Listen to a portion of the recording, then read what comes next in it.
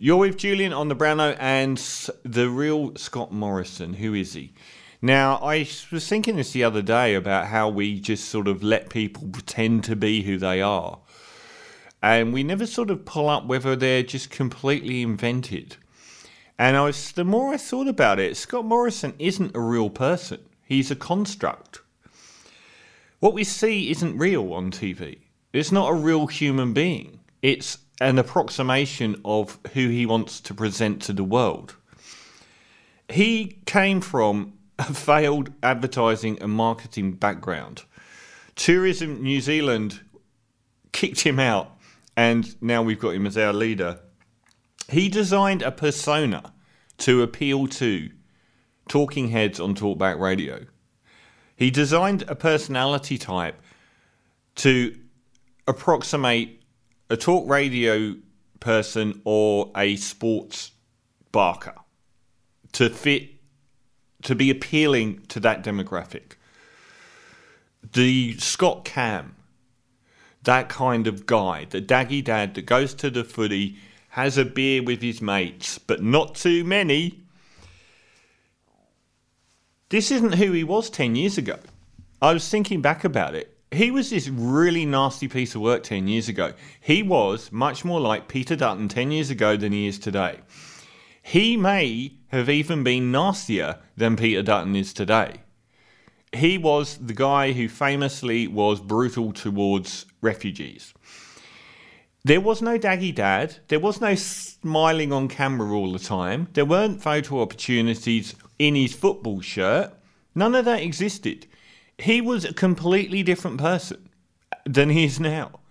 He constructed who he is with the football shirt and the can of beer as soon as he realised he could get past Prime Minister Malcolm Turnbull and take the golden chalice himself. He invents who he is. He realised that he could put a lot of distance between him and Peter Dutton was exactly like Scott Morrison. So Scott Morrison suddenly comes out and does all these photo ops where he's the daggy dad. It's a lie. He's not a real guy. In reality, Scott Morrison he's a really brittle, thin-skinned bully. That's who he is. He's not this good guy. I don't understand why people think he is. He's got this narcissistic inability to take criticism or ownership of any issue. He's an empty, vacant lot of a man without any substance at all, with no backbone at all.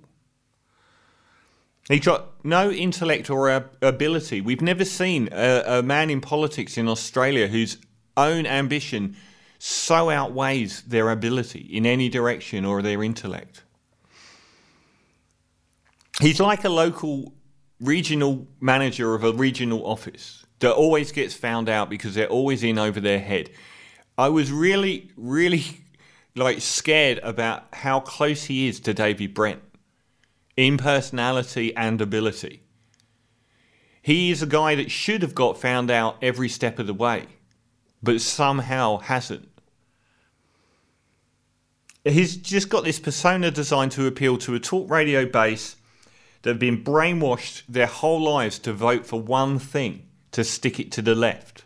The left are an imaginary group they've been taught is more important than the lives of their parents, their children, or themselves. A left wing that has never done any harm to them in their whole lives. They will continually vote to kick themselves in the face just to stick it to the left.